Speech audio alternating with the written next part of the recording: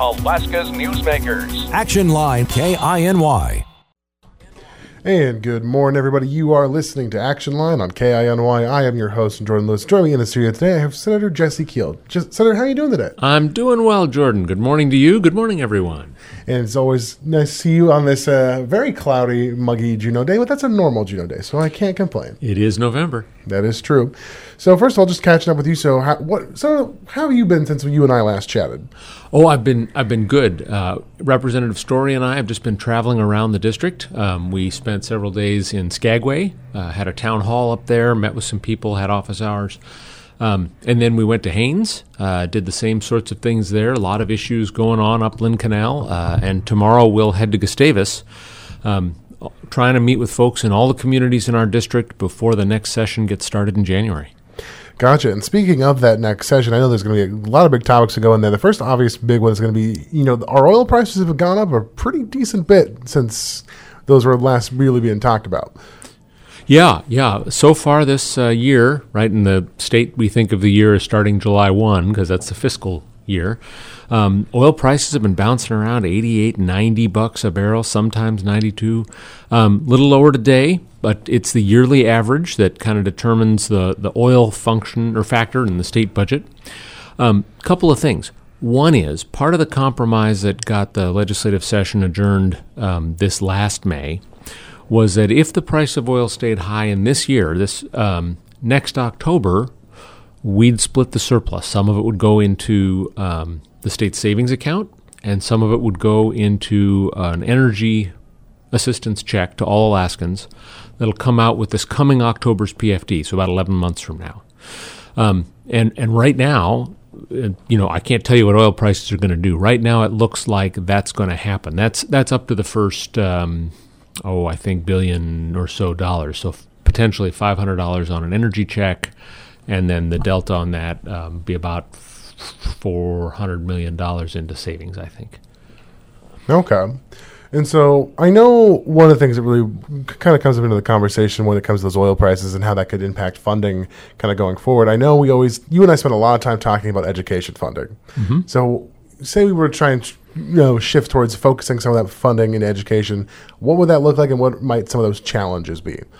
So, the Senate acted on education funding pretty decisively this year, sent a bill over to the House that would have raised K-12 education funding pretty significantly, would have taken care of more than a year's worth of inflation after it had been about 5, almost 6 years without any increase or adjustment for inflation at all.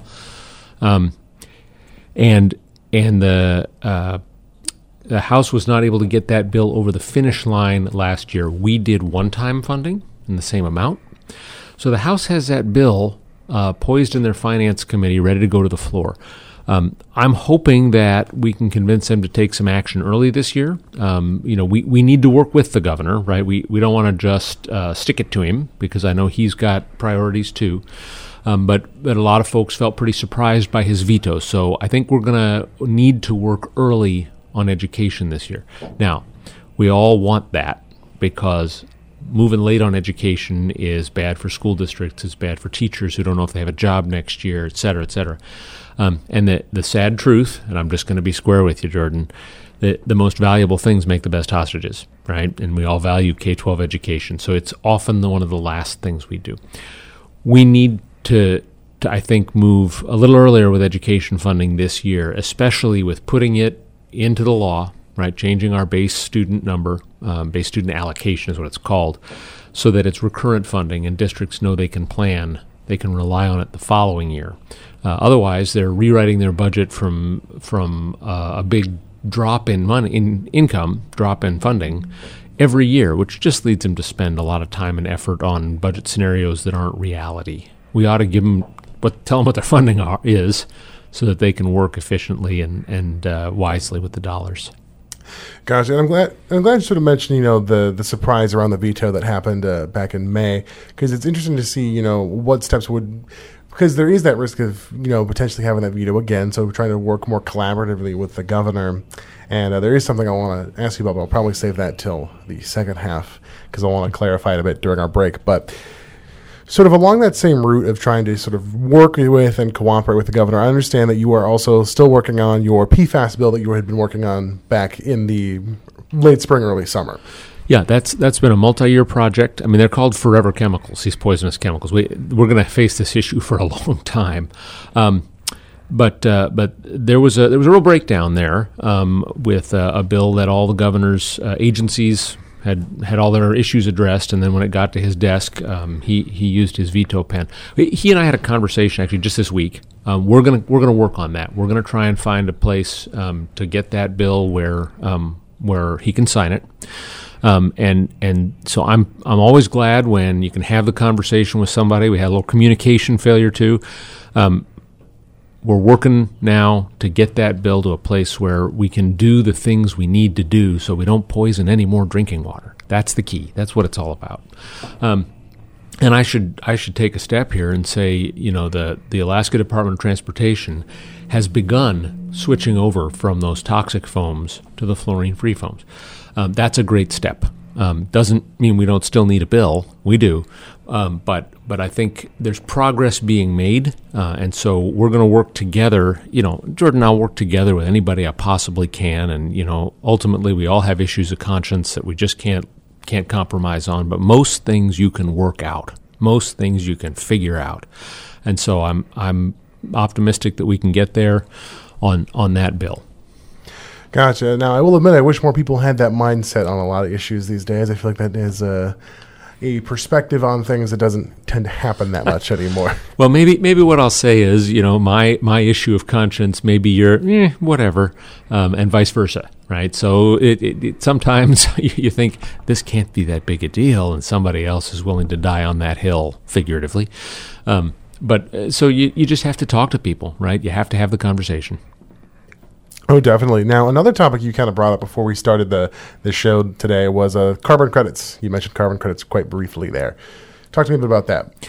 So this last legislative session, the governor brought 2 bills for the state of Alaska to be able to sell carbon credits or get money from carbon credits. And we passed one of them this last year. What we basically called them was the tree bill and the rocks bill. And in the tree bill, the one that the governor has now signed, it's law in Alaska, you can use changes in our forestry practices to get money from carbon credits. The other bill, and I believe the governor still wants that other bill, would be about carbon capture, about underground storage. So pumping CO2 down the well holes that we've pumped oil out of or natural gas out of for decades now. There are rocks down there that hold gases because they held natural gas for millions of years before we pumped it out. We're pretty confident that if we pump CO2 down there, it'll stay put. It's not going into the water or anything else. But there are some interesting issues with those, and it takes us some specialized permits that, frankly, the state of Alaska doesn't issue today. We actually started the ball rolling toward that with the tree bill. We tucked a little piece of the rocks bill in it. Here's the bottom line. It's an innovative idea. Some of what's out there in carbon credit money, frankly, is just corporate marketing, so that your candy bar can say, we're carbon neutral. Well, it's tough to know what that means. Some of it's really serious. Some of it genuinely is about capturing and sequestering what would have been CO2 in the atmosphere. And so we work on those bills. As part of passing the tree bill last year, actually, and this is something, again, I was able to collaborate with the administration on, there are some fascinating constitutional questions. And in order to help work with the governor, we didn't send that bill to judiciary, but the administration agreed on the record in Senate Finance to a published Attorney General's opinion about when and how is carbon a resource the way the Constitution uses that word. And that gets into when somebody maybe owes the state a piece if you sell carbon credits on private land or don't, right? That's really important to know that if you're a large landowner or a farmer or whatever. How do we handle that in terms of some of the principles for resource management that are in our Constitution? And it's really important before we go signing a 30, 40, 50-year contract with somebody about what we're going to do with a piece of land or trees or rocks or what have you, that we don't sign that contract and then have somebody sue and go, well, you're breaking the Constitution. and get an ugly surprise. So that is working right now, and I expect to see that opinion get published. Back in the day, Jordan, Alaska attorneys general used to publish opinions all the time. That has shifted some recently. They still do them, but more often they write a letter to an agency and give them advice, and it's not a published AG's opinion that you can read and I can read, and it's out on the website. So they agreed to do a published AG's opinion on this, so all Alaskans can look at it, think about it, and we can move forward carefully and thoughtfully on these issues. Gotcha. On that, we will move into our break. When you come back, you'll have more Action Line on KINY. There we go. Now, generally still I have Senator Jessie Kiehl. Now, Senator, the thing I want to talk to you about that I did I kind of explained a bit more during the break was, so I'm sure you saw there was an article that was put out by the Alaska Beacon originally that had shown that the Department of Labor in its Trends magazine, which publishes very useful information pretty much every month, had got an article was pulled that was talking about teacher pay premiums. And so I want to talk to you about that because it raises some questions, I think, to put that nicely. It was a little bit concerning, and I actually had noticed that the Trends magazine was late that month and didn't know why. I contacted the department, and they told me it'd be out in a minute.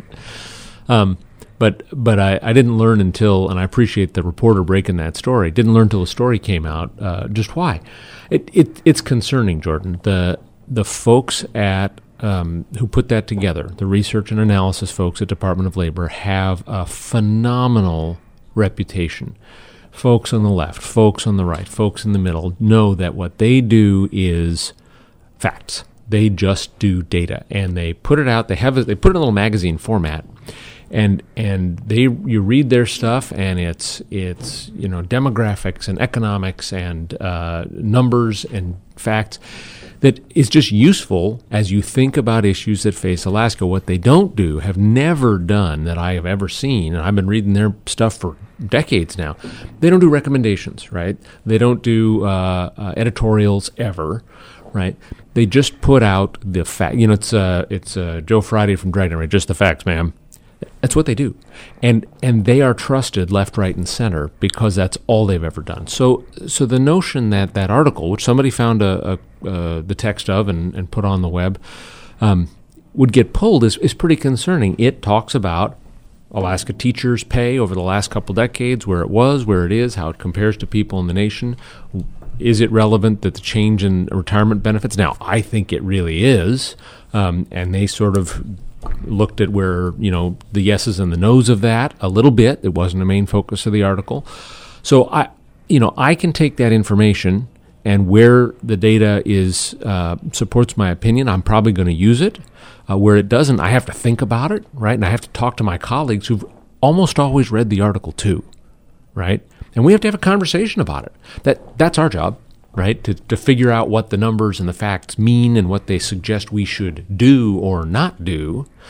But getting the facts out without bias, without interference, that's really important. I would hate to ever see this happen again. Right, and I completely agree with you on that. As someone who talks with the folks from the Department of Labor and really does talk about what is going on in those Trends magazines quite regularly, to know that some of that information was not made available and was pulled does put that sort of integrity into question. It then also makes me wonder, because it was suggested within that Beacon article that it was members of the governor's staff that had tried to get that had gotten that pulled from the Trends magazine. You then think about that. You then think about the vetoes that the governor had made to education funding, and then you think about the number of times the governor mentions that he's very in favor of education, and it makes you wonder how true that statement really is when you consider all those other factors. Well, I mean, look, this governor and I have some policy differences, right? We definitely have some significant distinctions on where we would go with education funding and policy. And actually, it came up when we talked. He says he's got some bills that he's going to put in this year, and I committed to him that I will take a look at those bills and work with his department on them. He worked very hard on the Alaska Reads Act, and the Alaska Reads Act is being implemented around the state today. When Representative Story and I were up Lynn Canal in the northern communities in this district we all share, one of our town halls, a teacher came in. She said, I work with the young kids, I think third graders or maybe third, fourth, and that READS Act is giving me tools I didn't have before. I am better able to identify kids who struggle. I am better able to put the resources of the school into helping them read early. That's a heck of a thing, man. I mean, nobody asked that teacher to show up and do that. She wanted to tell her legislators, this thing is working. And that came in significant part out of Governor Dunleavy. I give him credit for that piece. There's other stuff in the bill that other people contributed because they worked together. So I'm open to looking. I don't know what his bills will be. If there's something like school vouchers, well, now that's a tougher lift. I've done a lot of thinking about that, and I have a lot of serious concerns. So I don't know what he'll propose. I'm happy to work with him on stuff that helps our schools do a better job for our kids. Gotcha. And I had a similar experience talking with, some of the folks within the Juneau School District. They had expressed that the READS Act has been quite helpful. And that's really why that question comes to my mind, because I'm like, you're seeing, we can feel like contradictory things going on. Now, you mentioned the school vouchers thing, so maybe bring up some of your concerns with that, because now you've brought it up, so I have to ask you about it. Well, there's a series of things, right? And the first is Alaska's Constitution, which says that it is a constitutional obligation of the state to establish and maintain a system of public schools, right? That goes back to Thomas Jefferson, right? He came up with universal public education as a thing that builds a strong republic, smart people, good citizens in a democracy, strong economy, and so on and so on and so forth. But Alaska's Constitution also says that the money, and I can't quote it to you, I apologize, can't go to private or sectarian education, right? And I think that was very wise, right? Because we see in other places around the world what happens when the government funds religious education. And and certainly we have some good private schools around Alaska that do religious education, and parents can choose to send their kids there.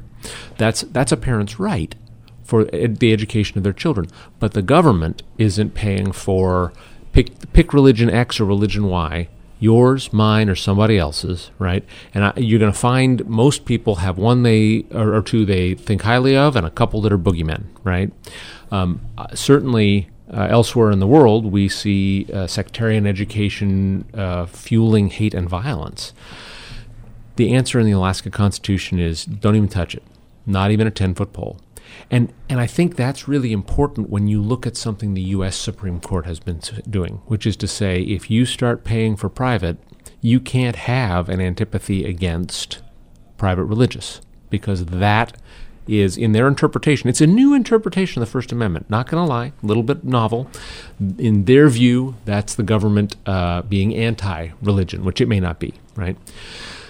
So if we just stay off it, we're safer. There are other reasons that vouchers are a bad choice, right? What tends to happen is the children of the wealthiest families then go off to private school, and the public schools are left struggling with the kids who need the most additional resources and help. Your cost per student goes up.